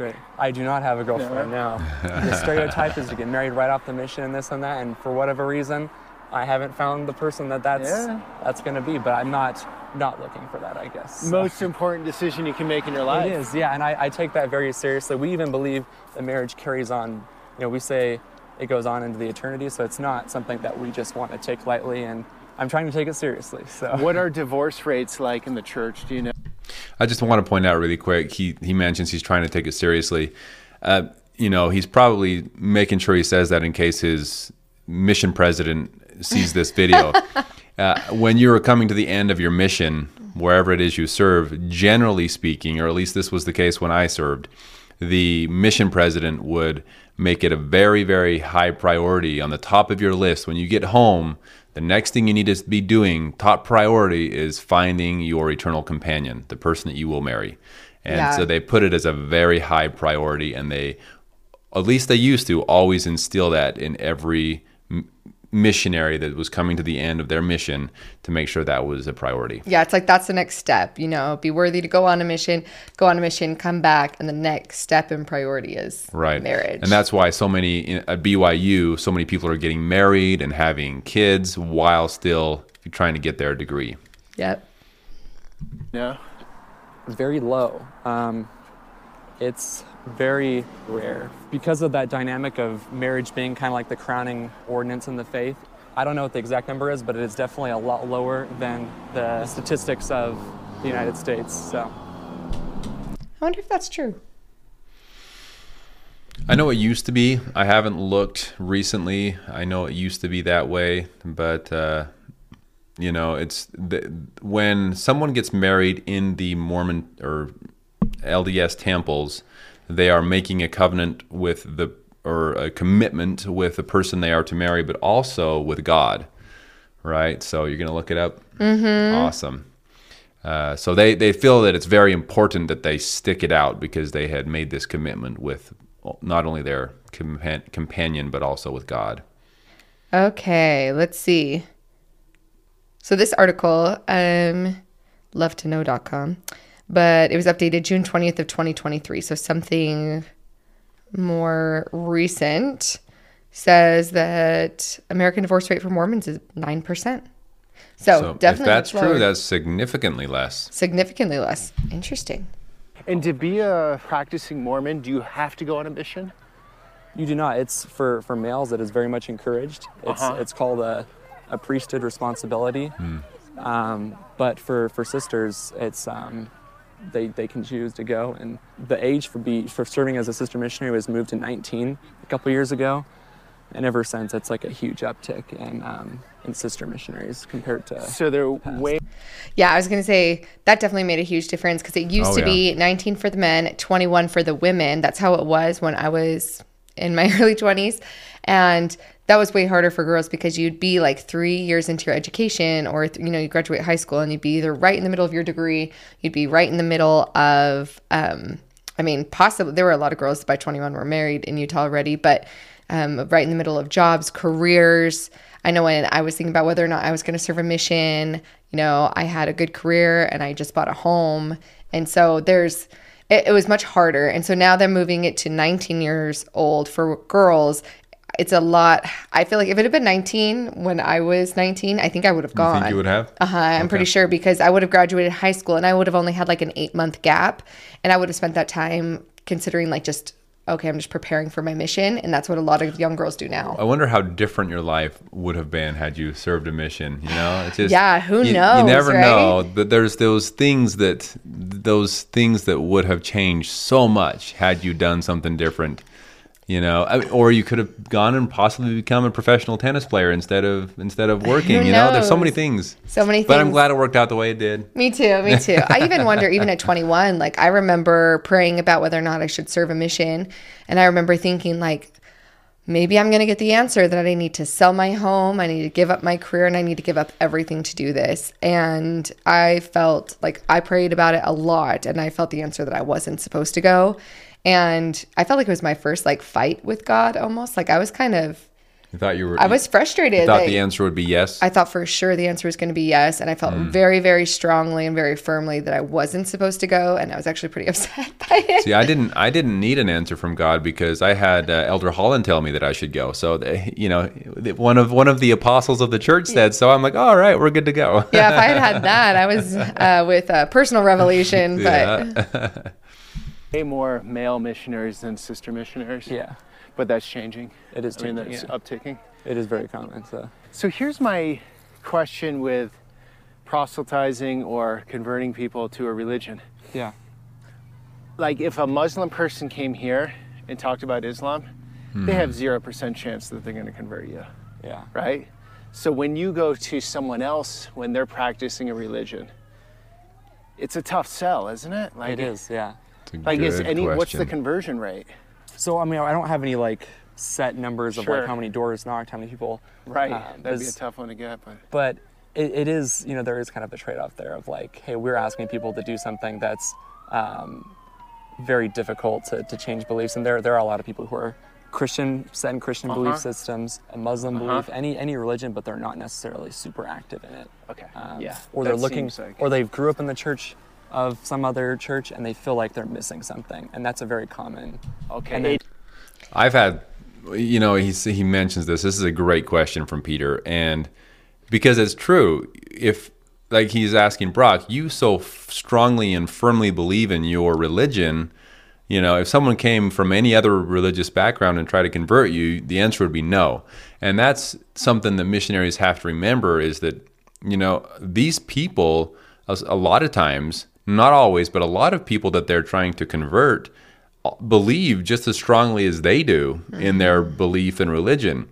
It's generally those that were possibly born into a Catholic belief or something, but aren't really going to church. They just kind of have the basics, at least on my experience in South American countries, and that those are the ones that are willing to look into it because they already believe in Jesus Christ. And so talking more about his teachings and adding little things here and there, sometimes it's a little bit of an easier, I don't know if I want to say sell, but other people I tried to teach actually tried to flip it on me and teach me and try to convert me into their belief when I was on a mission. So there's definitely a lot of that where people say, no, I'm not interested in believing in what you have to sell, but you want to listen to my message. So you see a lot of different things out there. Mm-hmm. The missionaries come. And you guys are offering it. Yeah, and the missionaries come by and they say, hey, we have this thing called the Plan of Salvation, and it, you know, clicks some gears and like, oh, that sounds interesting, or oh, we believe that Christ Church needs to be restored on the earth again. They're like, oh, that sounds interesting, I'm going to listen. So these little questions we talk about might resonate with someone and they can add on to their faith. And Gotcha. So a lot of people reached out to me in my audience. I got all sorts of responses actually when I said I was doing this series. yeah, Many positive. Many have been asking for this for a while actually. Non-Mormons curious about it. But some reach out and say, it's a cult. It's a full-on cult. X, Y, and Z. Don't do it. Don't expose them. What are your thoughts to this? And that's not an easy question. Take it any way you want. it's a very difficult question because it comes from a place of people have a very large definition of what a cult is. And technically, if you look on like Google and you type in what is a cult, it's like an organization that follows a spiritual leader and everybody like adheres to something. And it's kind of like a very basic thing. And technically, we fit that. We fit that because we believe in Jesus Christ and we follow him, and everybody strictly follows, a religious figure. Yes, I think when people, and again, we don't refer to the LDS Church as a cult. We consider it a high demand religion. But I think when people are referring to the LDS as a cult, they're not talking about having the religious figure be Jesus Christ and adhering to him.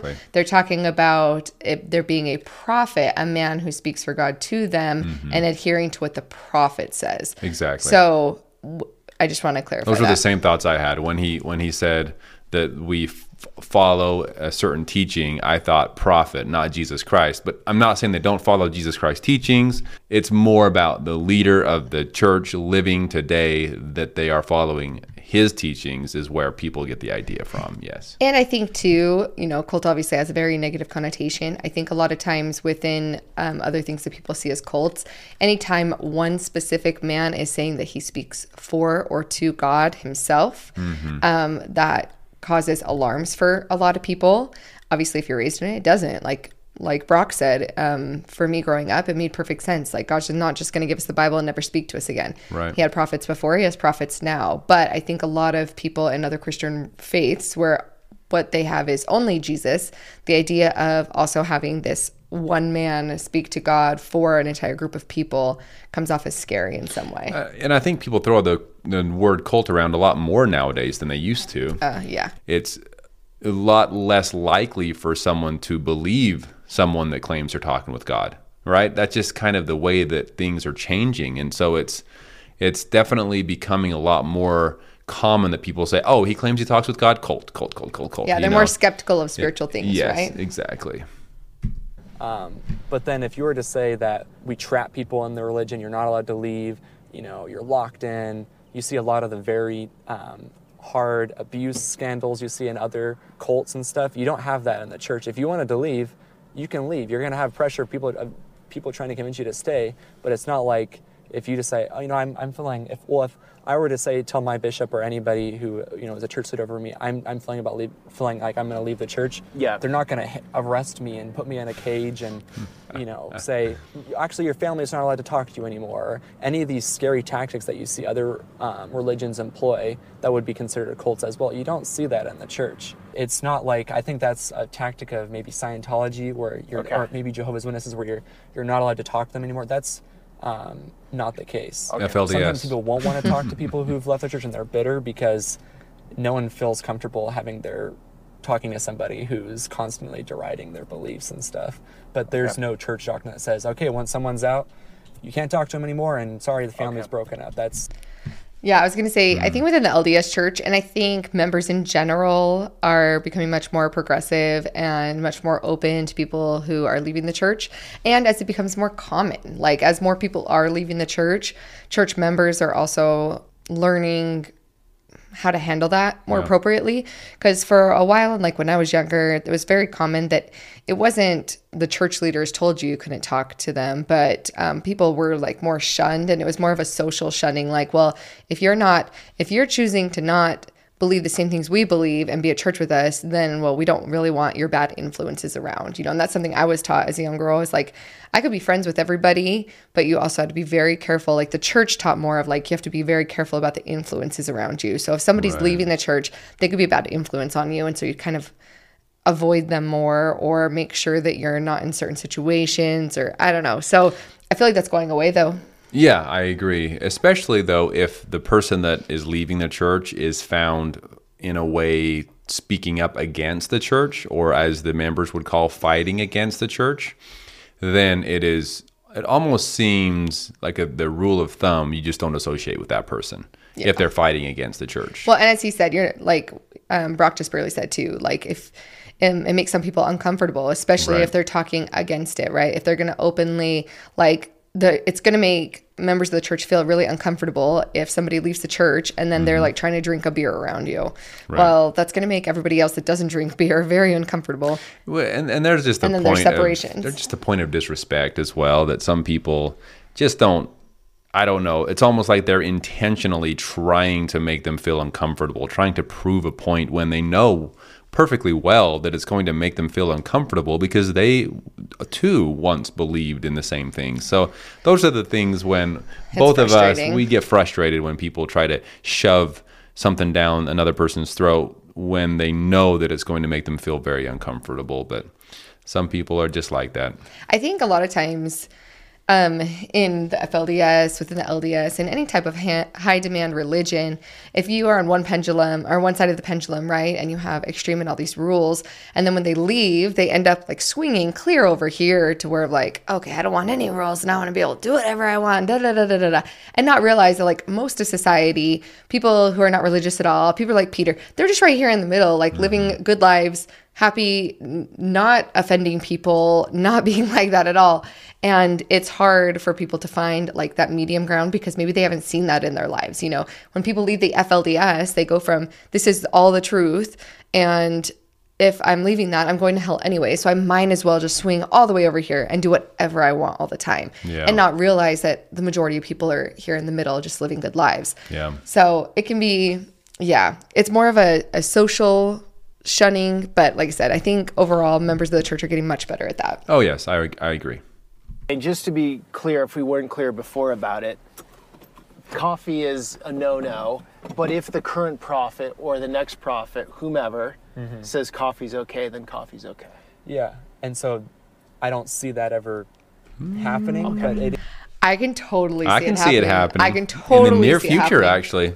Yeah, because even things like on BYU's campus, they didn't allow caffeine for a while because when Gordon B. Hinckley was the prophet, there was a lot of people, I can't remember what exactly was said, but there was a lot of people who interpreted the reason why we couldn't have coffee or tea was because of the caffeine. So there were a lot of households that I know of, families who stopped drinking any caffeine. They wouldn't drink caffeinated Coke, Pepsi, nothing like that. And then they were like, no, that's not doctrinal. So it kind of went away. But BYU campus had for a very long time, no caffeine was on BYU campus. And people were like, if it's not doctrinal and there's no reason why we can't have caffeine, then why is it not on like the church's campus? And I believe they got rid of that. Well, they did. And I think one of the reasons why is I believe it was an apostle. Or it was either an apostle or one of the 70s. Someone really high up in the church made the comment, I don't know where people got this no caffeine idea. I very much enjoy my Diet Coke or my Coke.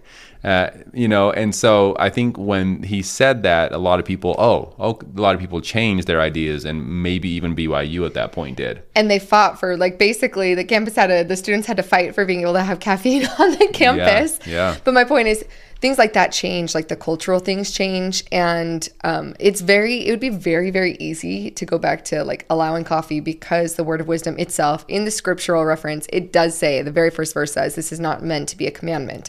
Then the prophets did change it into a commandment for temple worthiness, but it would be so easy for them to change it again and say, you know what, it's totally fine to have coffee. It was never meant to be a commandment. It is no longer a commandment. I totally see this one. And we already know a lot of current active members of the church that interpret their thing the way they want to, and they drink coffee. And when they go for their temple recommend and they ask, are you living the word of wisdom? They say yes, because they feel like they are. So some people already don't feel like they have to not drink coffee in order to be worthy. So because they're interpreting the scripture literally instead of. And I feel like that's more common for those living outside of Utah. Yeah. Because those living inside of Utah, it's still very cultural to look down upon drinking coffee. Yes, it's much better to go to Swig, which is delicious, by the way. It is, because that's kind of a huge part of faith in the church is sometimes doing things that don't necessarily make sense. Okay. And so getting rid of that and just saying, oh yeah, there really isn't evidence that coffee is bad, it would not require as much faith on behalf of the members. Oh, we'll see, Mr. Brock. We'll see. That makes me sad. Like, hey, the whole point is to not have to actually have things make sense because you have to prove your faith. Those are the type of things that make people question where the line between high demand religion is, right? Right. Because if it's not for the betterment, if there is no actual reason and no spiritual reason other than just listen to me because I said so, that's when you start getting into like that scary territory, right? Right. Yeah, I agree. You just have to blindly follow that. That can be where some of the what people consider cults fall into the bad things that can happen. Mm-hmm. Okay, but soda at one time was not allowed. Now it's allowed.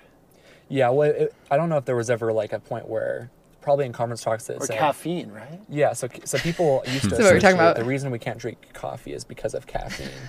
And so obviously lots of sodas have caffeine, so people would drink sodas, just not with caffeine. And BYU, the MTC, they'd have drink machines, but it would all be This is just what we're talking Coca-Cola about. with that gold logo with caffeine free. Oh, okay. So that's how you could do it. Yeah. Let's go. Let's check it out. Now in 2015, BYU now has caffeinated beverages. Woo, And woo. I think when BYU did it, a lot of members said that's okay. And so then we start to see places like this where people come to get their caffeinated beverages in the form of a soft drink. I thought you guys ate well. Yeah, I mean, the word of wisdom, that's what it's intended for. But then sometimes you get like kind of the opposite and you have a place like this. I'm just teasing you, Brock. It's funny. I know that Peter's just being funny here, but it's a good point he brings up, because I knew a lot of people that say I don't drink coffee because I'm following the word of wisdom, which is supposed to be good for my body. And so instead of having a cup of coffee to get their caffeine, they drink multiple cups of Diet Coke to get their caffeine. And Or Monsters. Monsters are a big thing, too. yeah, so it's like, so anyway, it's a fun joke, but Peter has a good point here. Okay, so garments. What were you saying about clothing? You can tell when someone is LDS because they'll be wearing what we call temple garments. So most religions have outward appearances of religious clothing that they'll wear over their clothes. But for Latter-day Saints, we wear, once we've gone through the temple, we wear temple garments under our clothes. And it's a very sacred aspect of our belief. And because of the way this clothing is designed, if you're wearing like a very sheer white shirt, like for men, for business attire, you can see kind of the scoop neck of the garments. So you're wearing temple garments right now? I am right now, yeah. So What are they? White or? yeah, so they're white. It's an inward commitment of our commitment to follow Jesus Christ, and it's kind of a constant reminder of our promises we've made in the temple. So just a shirt or underwear or everything? Yeah, it's very similar to style of an undershirt you see men wearing, and then just boxers that you see. Yeah. And so every day of your life you're wearing temple garments? Yeah. The only time I take it off is for if I'm doing, like if I'm going for a run, I'd probably wear, I'd take them off because I wouldn't want to get them gross or sweaty. And Sleeping, you take them off? sleeping, I keep them on. Some people choose to take them off. So it's kind of up to the person to, we promised to wear them, and it's kind of up to the individual. Okay, how so much that means are to most do. people wearing them, do you think, in the church? Yeah, Yes. if you've gone through the temple and you're an adult member of the church who's active, most likely they're wearing temple garments at any given time. All those missionaries or future missionaries we saw, they're wearing temple garments. Yeah. And Okay. I mean, we believe there's not necessarily like physical protection, like it's not like it's a bulletproof vest or anything, but we do believe that wearing it, we will be protected against the power of the adversary.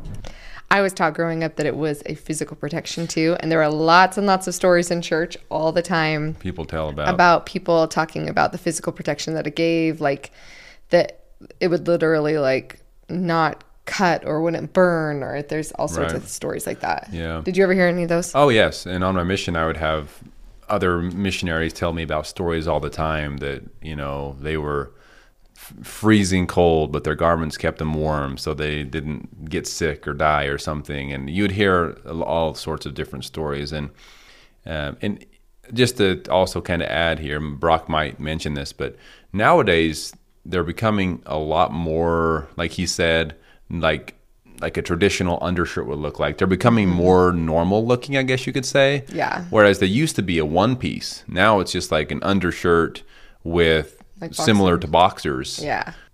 And it's a reminder to keep our promises with God and to keep the name of Jesus Christ with us at all times. Okay, so only super conservative Mormons are wearing very traditional clothes, correct? On the outside. Yes, yeah, that's fundamentalist groups. I'm not sure necessarily what they're grasping onto to wear like those prairie dresses you So see. only fundamentalist groups, which is under 1% of everyone. Yeah. In the And that's not all fundamentalist groups. A lot of the fundamentalist groups do wear the same clothes that the mainstream LDS church wear. Or regular society. Like the Kingstons or the AUB, those up in northern Utah, they wear the normal clothes. Whereas it's the FLDS church that have the traditional prairie dresses, long sleeve button-up shirts for the man, and long pants and all of that. And that was always, well, a couple of things, because they wear, the reason they have to wear that is because they wear the traditional style garments. And those traditional style garments are a one-piece garment that go to your ankle, up to almost your neck, and down to your wrists. In order to cover those, you have to choose very modest, very much covering type of clothes. And the prairie dress thing for the FLDS got more extreme over time for some reason. They kind of went to, like, they always had the long sleeves and the long skirts in the FLDS, but the style you see now got more and more like that over time after the Jeffs took over, the Rulin and Warren Jeffs. They turned it into this very pastel colors and very plain looking prairie dress look. Yeah.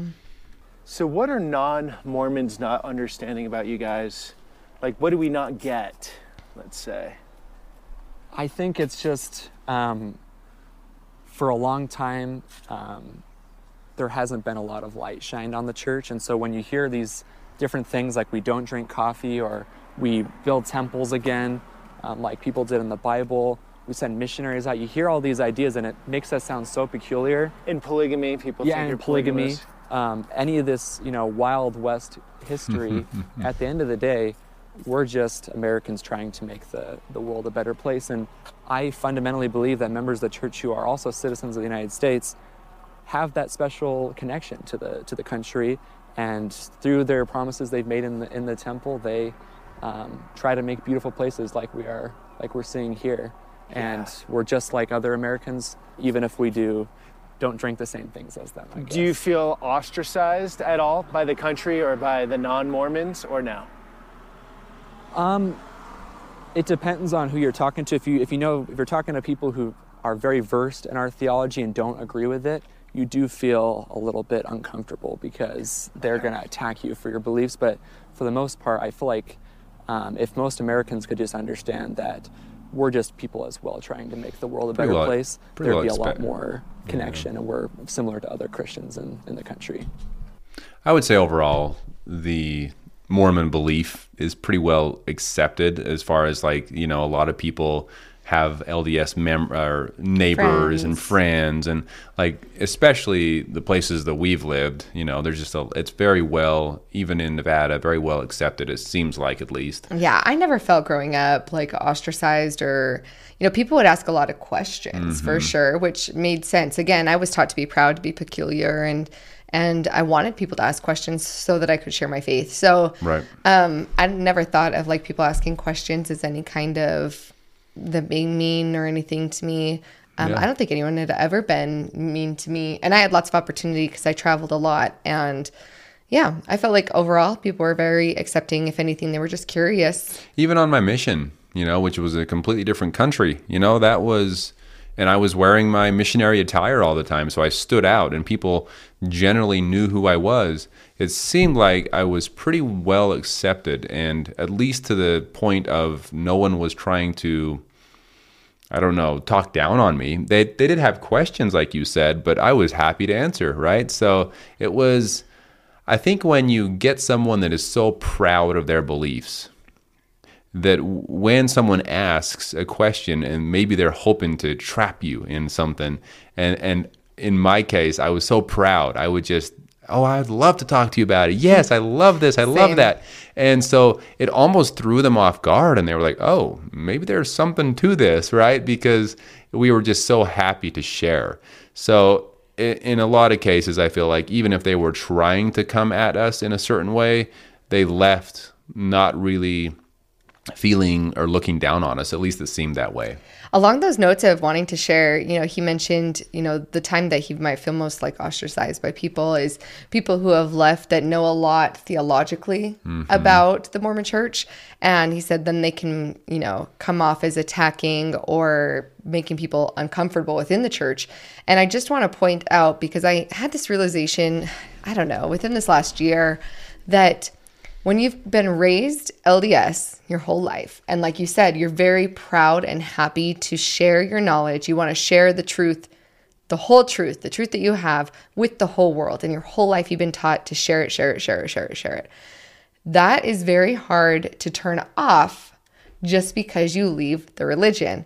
So a lot of times, and it does make, full believing members feel uncomfortable when members who leave share all of the things that they believe to be true now, because a lot of times it's against the church, right?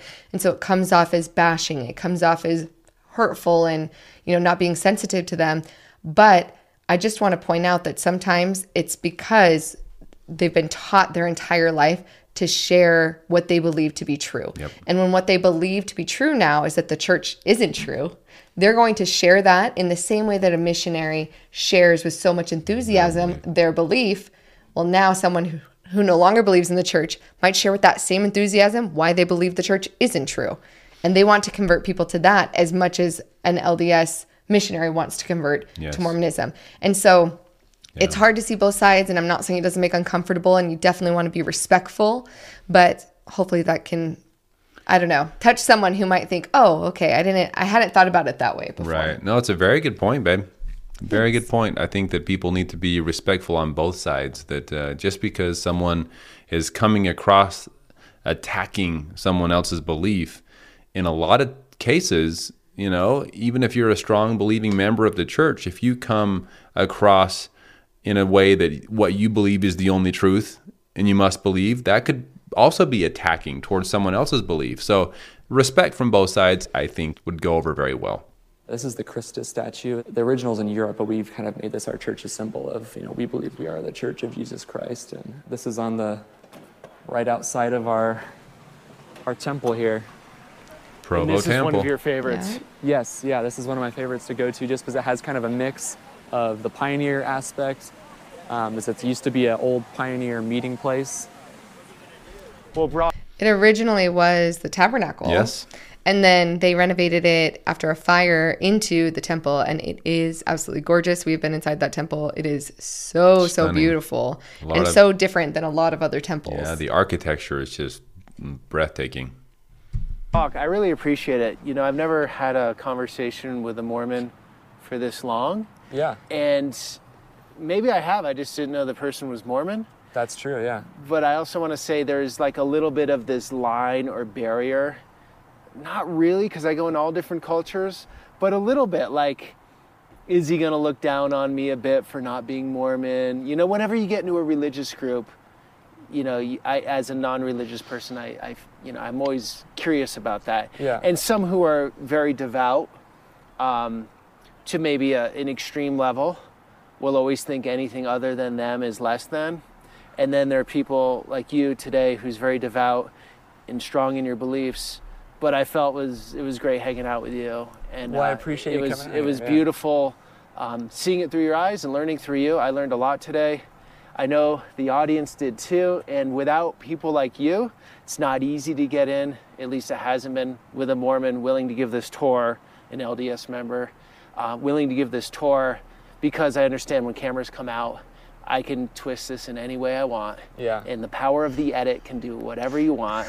And then we can put it all under the bus. And that's not my intention. So thank you for giving the trust. Yeah. And for bringing us into your world. It's been super interesting. Well, I appreciate you coming out here and willing to let my experience shine through in this video. So thank you.